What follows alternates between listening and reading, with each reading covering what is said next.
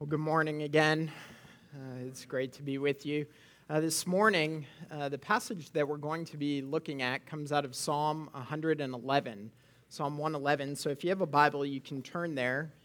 It's also printed in your order of service, Psalm 111. This summer, we're looking at various psalms, hopping around a little bit, looking at different genres, different lengths of psalms. And this morning, this psalm, we don't know the author of it.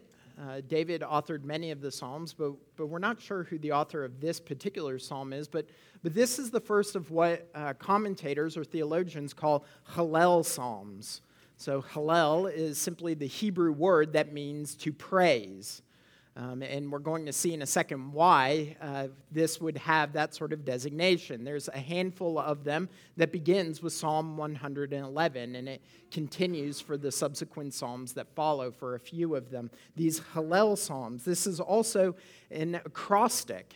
And so that means that in the Hebrew, each Hebrew line of this psalm begins with a successive Hebrew letter, Aleph, Bet, Gimel, and so on. It goes all the way down the line until we get through all of the Hebrew letters. It's an acrostic. We don't pick that up as much in our English translations, but it is there nonetheless. It's a psalm that speaks of praise, a psalm that speaks of worship, a psalm that's inviting us to have our hearts overflow with praise and honor and glory of our God, the one who has created us, the one who has saved us. And so let's go ahead and read Psalm 111. The psalmist writes, "Praise the Lord. I will give thanks to the Lord with my whole heart, in the company of the upright in the congregation. Great are the works of the Lord, studied by all who delight in them. Full of splendor and majesty is his work, and his righteousness endures forever. He has caused his wondrous works to be remembered. The Lord is gracious and merciful. He provides food for those who fear him. He remembers his covenant forever. He has shown his people the power of his works in giving them the inheritance of the nations. The works of his hands are faithful and just. All his precepts are trustworthy. They are established forever and ever, to be performed with faithfulness and uprightness. He sent redemption to his people. He has commanded his covenant forever. Holy and awesome is his name. The fear of the Lord is the beginning of wisdom. All those who practice it have a good understanding. His praise endures forever." Friends, this is the word of the Lord. Thanks be to God. Let me pray for us. Our God and our King, we do thank you that as we come to your word, that you meet with us and you lead us, that you direct us in the way that we are to go. And so we ask that this morning that you would minister to our hearts and that you would allow the words of my mouth and the meditations of all of our hearts to be pleasing to you. For God, we are in need of you. We need your grace and your mercy, and we ask for it now. In Christ's name, amen. So I'd like to begin this morning by asking a question. It's going to take a little bit of reflection on your part. I want to ask you, what are your default settings? What are your default settings? That might seem like an odd question because we generally don't think about the human heart as having default settings. We think of computers and televisions and phones as having default settings, right? You get the new iPhone and it comes out of the box and it's got a particular way in which it's going to function, right? The default setting is the base, right? It's the standard for which things are supposed to function. We know this is true with electronics, DVD players, TVs, computers, phones, cars, right? They all have default settings, but so too does the human heart, the human soul. We have a default setting. We have a way in which we function, the way in which we act that we don't even have to really think about. We don't think twice about it. We just kind of do these things, right? We come across experiences that we've had before, and we don't have to think about all the different options that are before us. We just simply know how to act. We know how to speak. We know what to do. We don't have to think about it, right? For instance, like when you hold a newborn baby, maybe an infant that's a day or two old, you take her in your arms and you look in her face, like you just can't help but smile, right? Like no one told you should smile at this beautiful baby. It's not smiling back at you. In fact, it's a miracle if its eyes are even open, right? If it's looking at you, and yet you can't help but smile. That's the default setting of your heart. Or maybe another default setting is the instinctual yum that we say when we take a bite of a perfectly grilled piece of steak or a moist piece of cake, right? We just can't help but say, right? No one told you to do that. You just do it. It just kind of erupts out of your soul. Or maybe it's the default setting of the frustration and anxiety that you start to feel as you approach the intersection of 419 and 220, right? You're approaching it and you're annoyed because people are backed up for miles and miles in this right-hand turn lane for no reason because there's much more room for them to keep driving. Maybe that's just my default setting. I just don't understand. But we all have them. We all have these default settings, these ways in which we respond and we react to different situations. Some of them are unique to who we are as individuals, but many of them are actually universal. They're true of all of us. And one of these universal default settings is the setting of worship. It's the setting of praise. The postmodern writer David Foster Wallace gave a very famous commencement address at Kenyon College a number of years ago. David Foster Wallace was not a Christian. As far as I can tell, he did not affirm any sort of organized religion. But at this commencement address, this is what he said. In the day-to-day trenches of adult life, there is actually no such thing as atheism. There is no such thing as not worshiping. Everybody worships. He went on to say, if you worship money and things, then you will never have enough. Worship your body and beauty and sexual allure, and you will always feel ugly. And when time and age start showing, you will die a million deaths. Worship power, and you will feel weak and afraid and will need ever more power over others to keep that fear at bay. Worship your intellect, being seen as smart, you will end up feeling stupid, a fraud, always on the verge of being found out. He goes on, everybody worships. The only choice we get is what we will worship. So what will you worship? What will you worship? If you are going to worship something, what will you worship? Or to put it in the language of the psalm, what will you praise? You see, praise is simply an outworking of worship. It is an outward expression of worship. We praise the things that we love and value and appreciate. What will you praise? You're going to praise something. And so what the psalmist does is he encourages us to praise the Lord.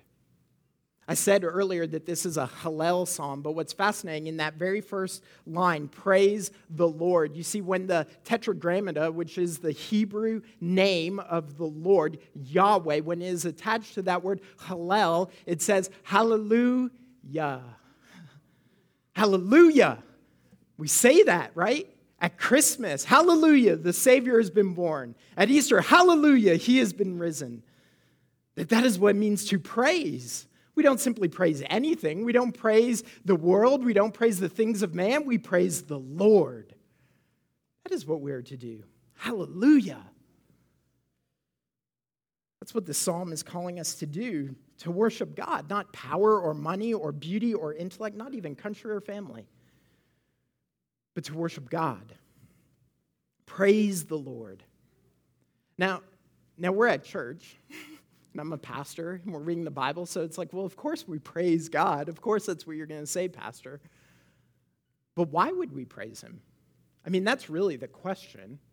Why would we give our praise? Of all the things that we could give our praise and our worship to, why would we praise God? Well, the psalmist tells us, because of God's works. 5 times in this psalm, he speaks of God's works, verses 2, 3, 4, 6, and 7. We see it in those verses. The works of God, like the works of creation. We see it in verse 2. The psalmist says, great are the works of the Lord, studied by all who delight in them.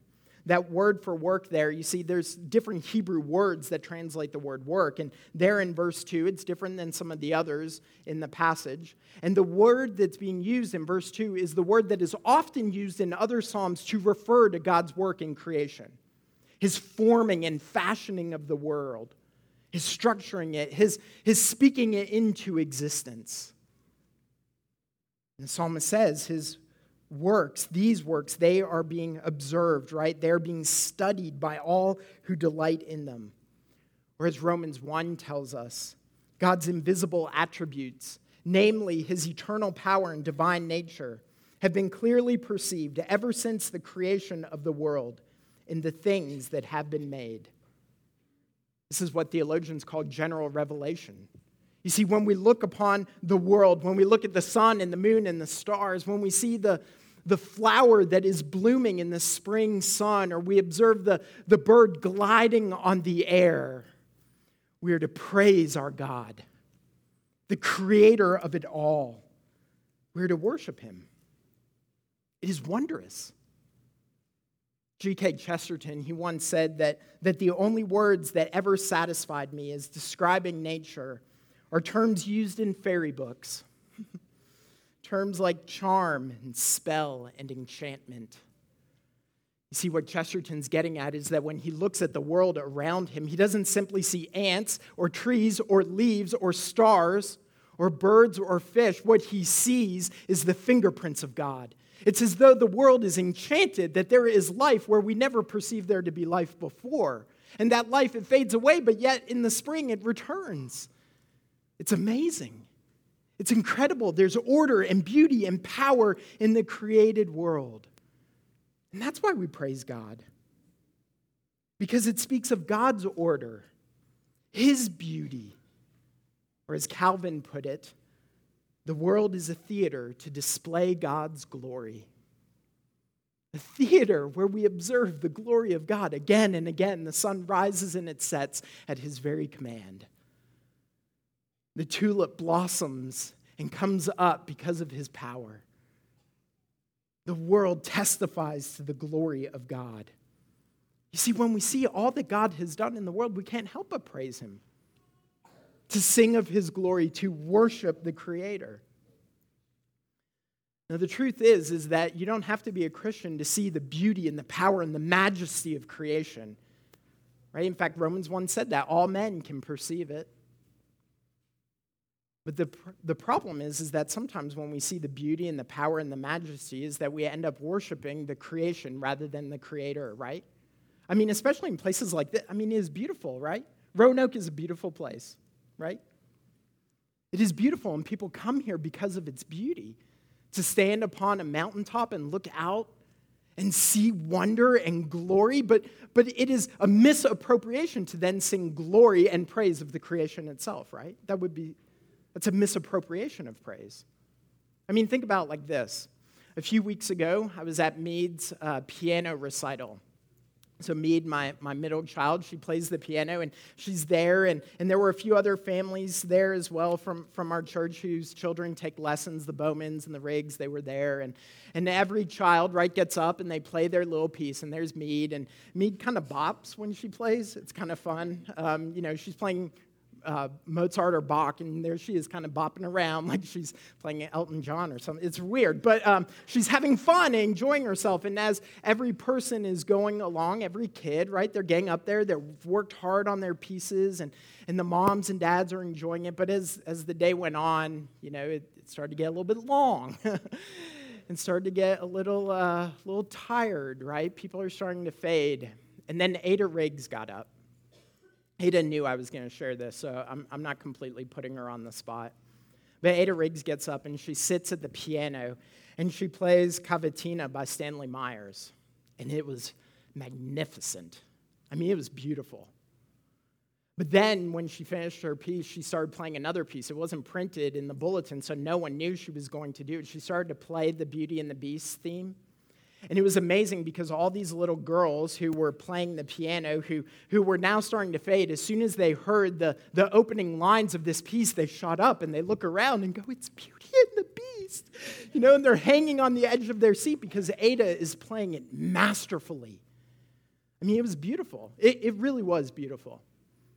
Now, I want you to think about that. You have sat there, right? You're that little child who has been sitting on the edge of your seat. You've heard this beautiful music, or you're the proud parent, and afterwards you go up and you talk to Mead, or you talk to one of the Bowman kids, or you talk to Ada, and you start talking about how beautiful the music was. And instead of looking at the piano player, you start looking at the piano and going, I mean, isn't it amazing that this box of wood and these pedals and these strings and this fake ivory, because they don't use real ivory anymore, right? Faux ivory keys can make such wonderful music. Isn't it incredible? And we're touching the piano. Oh, don't touch it too much, right? But we completely ignored the piano player. Y'all would think we were strange human beings. And you would be exactly right. Because you don't praise the instrument, you praise the musician. How much more should we praise our Creator? He is the one who made the mountains that we get to stand upon. He is the one who formed the valleys that we look over. He is the one who put the birds in the air and put sea creatures in the ocean that we will never see. And He did it for His own glory. We don't praise the creation, we praise the Creator because of His powerful and wonderful works of creation. That's why we praise Him. I love talking to Christians who are doctors and scientists because they understand things about the human body and the world that I cannot fathom.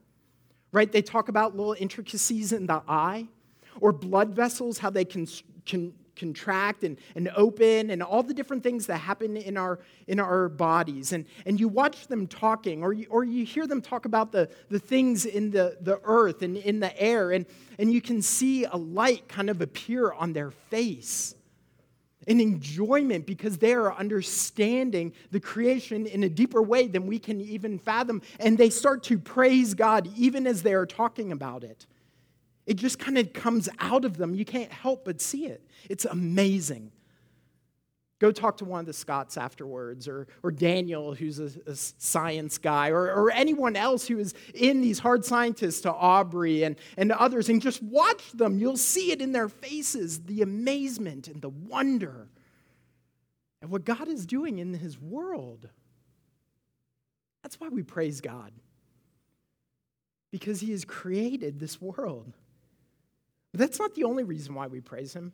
Not just for His works of creation, because there's actually something even greater than the work of creation. And that's the work of salvation. We hear it in verses 3 and 4. Full of splendor and majesty is His work, and His righteousness endures forever. He has caused His wondrous works to be remembered. The Lord is gracious and merciful. In verse 9, He says, He sent redemption to His people. He has commanded His covenant forever. Holy and awesome is His name. He sent redemption to His people. He's saving them. In verse 4, we read of the wondrous works. That is a single Hebrew word. It literally means wonders or marvelous things. It's actually the exact same word that is used in Exodus chapter 3, when God told Moses He's going to come and bring wonders upon Egypt. You remember what those wonders were? We call them plagues. But in the Exodus, what they're called oftentimes, not always, but oftentimes, they're called wonders and mighty works. Do you remember God brought these plagues, these wonders and mighty works upon Egypt, like boils and darkness and blood and death and gnats and flies, and He brought them upon Egypt. Why? To save His people, to deliver them, to rescue them out of Egypt, and to lead them away from slavery, to save them from their bondage. These wondrous works, that's what God is doing.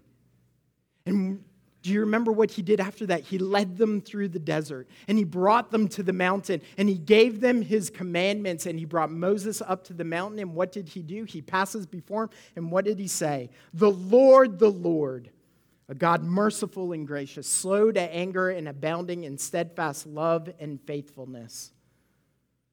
It sounds like verse 4, doesn't it? The Lord is gracious and merciful. He is gracious and merciful to His people who are in need of salvation. He is gracious and merciful to bring wonders and power and might upon His enemies. God's saving of His people is the pinnacle of grace and mercy. It is the height of his character.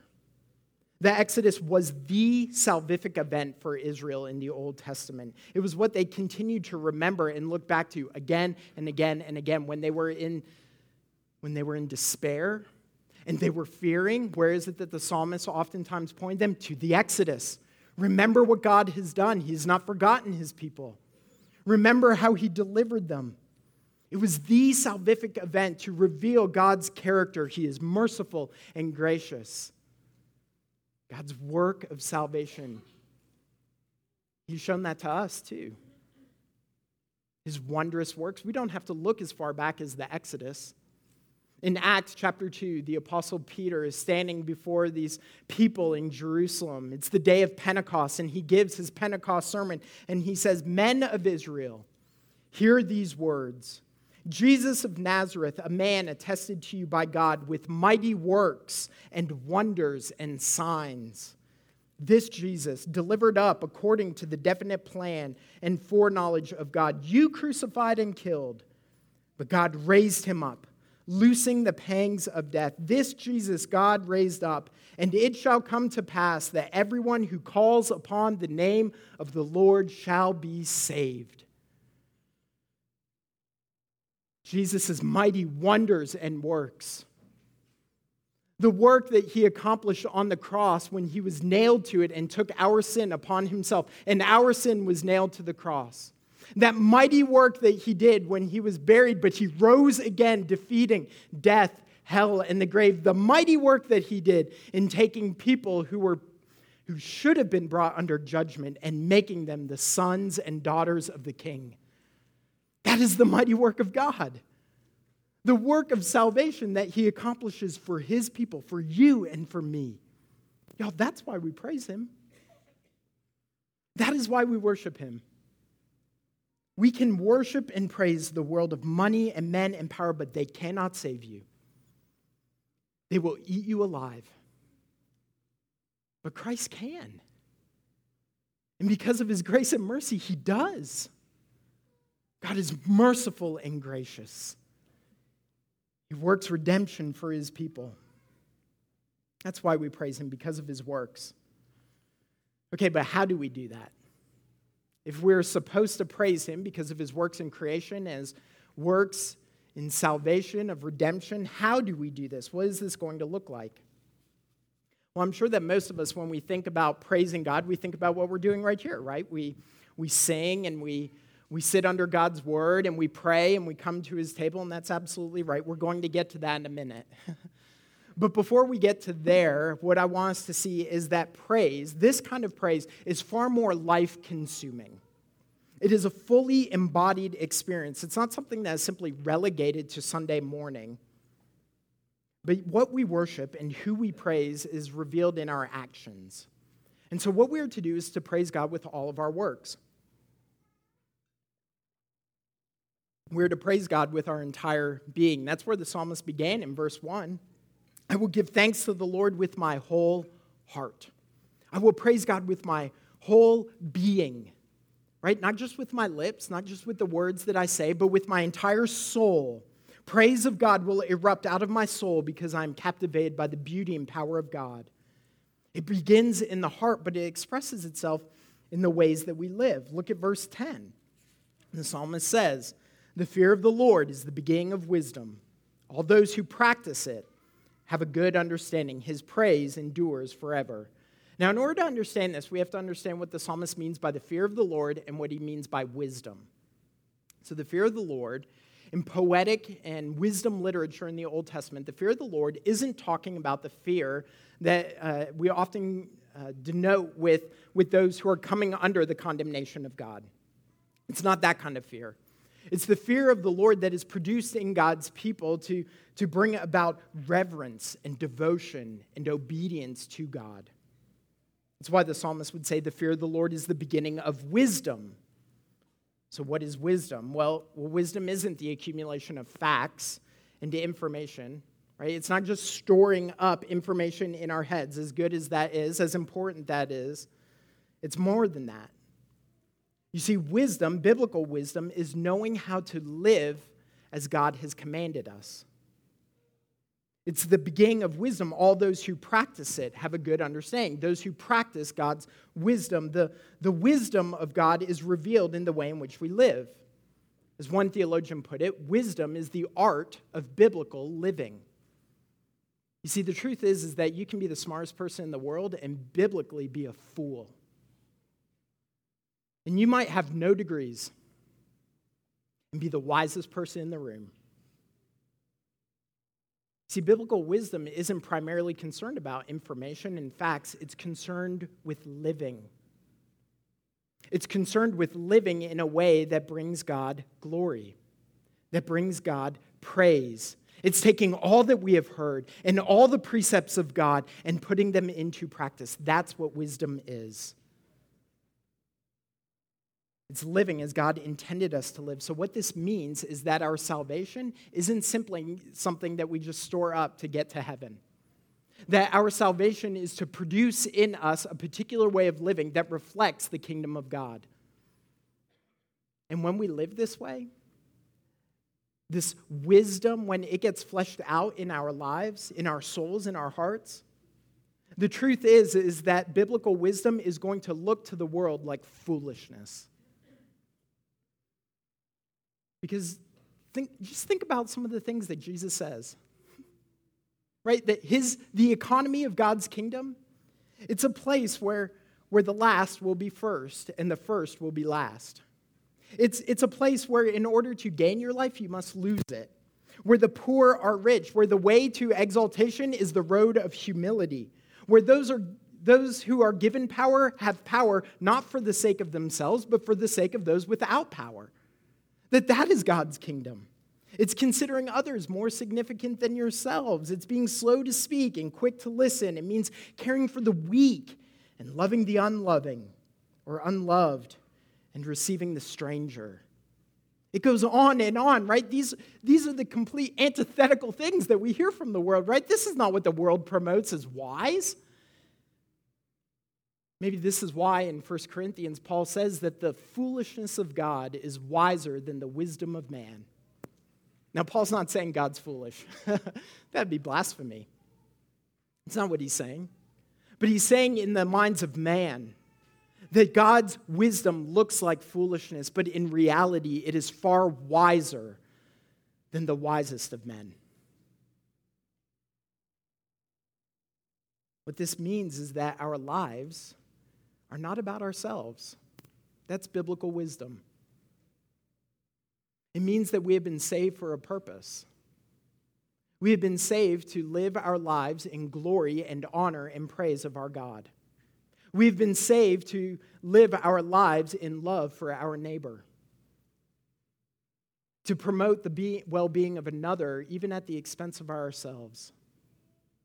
That's biblical wisdom. And it goes on, right? We could spend hours talking about what this would look like. But what it means is that as we live out the way that God has called us to live, every aspect of our being will be lived in praise of God. Or as Paul says in 1 Corinthians 10, whether you eat or drink or whatever you do, we will do all to the glory of God. Everything is given over to him. That's how we praise him. With our entire being, with all of our actions, with all of our thoughts, with all of our words. Wisdom is biblical living, and biblical living gives praise to God. And we do this not just as individuals. We don't just do this on our own, but we actually do this together. You see, we praise God with our entire being, but we praise God together. It's where the psalmist began in verse 1. He will praise the Lord in the company of the upright. In the congregation. In the congregation, the psalmist is talking clearly about corporate worship. What he's saying is that the praise of God is not only for the benefit of the one doing the praising, but it's for the benefit of the whole.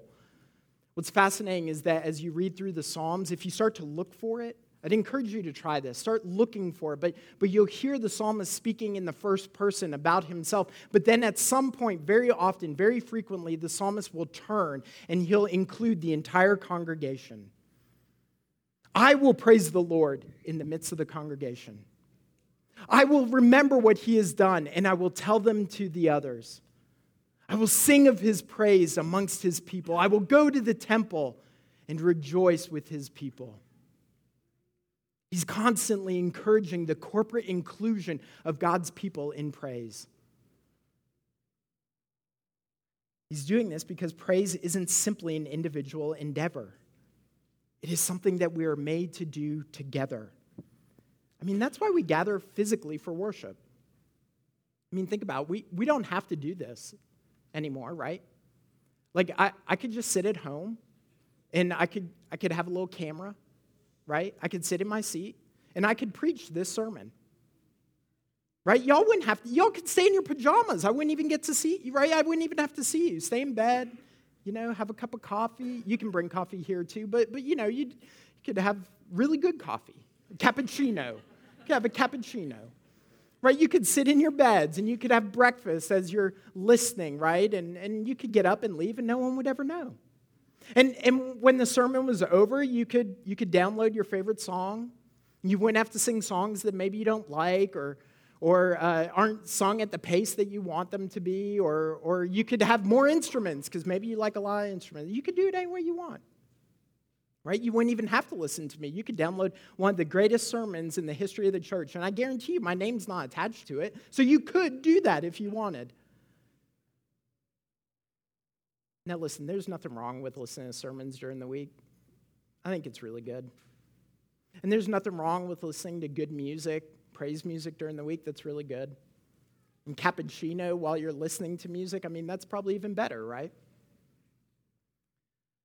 But that will never take the place of God's gathered people singing and praising and dining at his table together.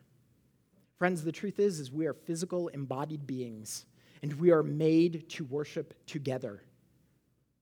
You see, what this means is that I actually need you for my worship. I need you so that my worship is aided. And you need one another. I mean, think about it. Think about those mornings when you are so weighed down by sin and sadness, when the burden of grief and mourning is setting in, those mornings, those Sundays when you awake and you are so physically and emotionally and spiritually exhausted that it took everything that you had to get here. In those times, it would be very easy to keep the curtains drawn, to just roll over, right? I'll go when I feel like it. I'll go when I feel strong. I'll go when I feel better, right? It would be easy to do that, but the truth is that it's in those moments that you need worship.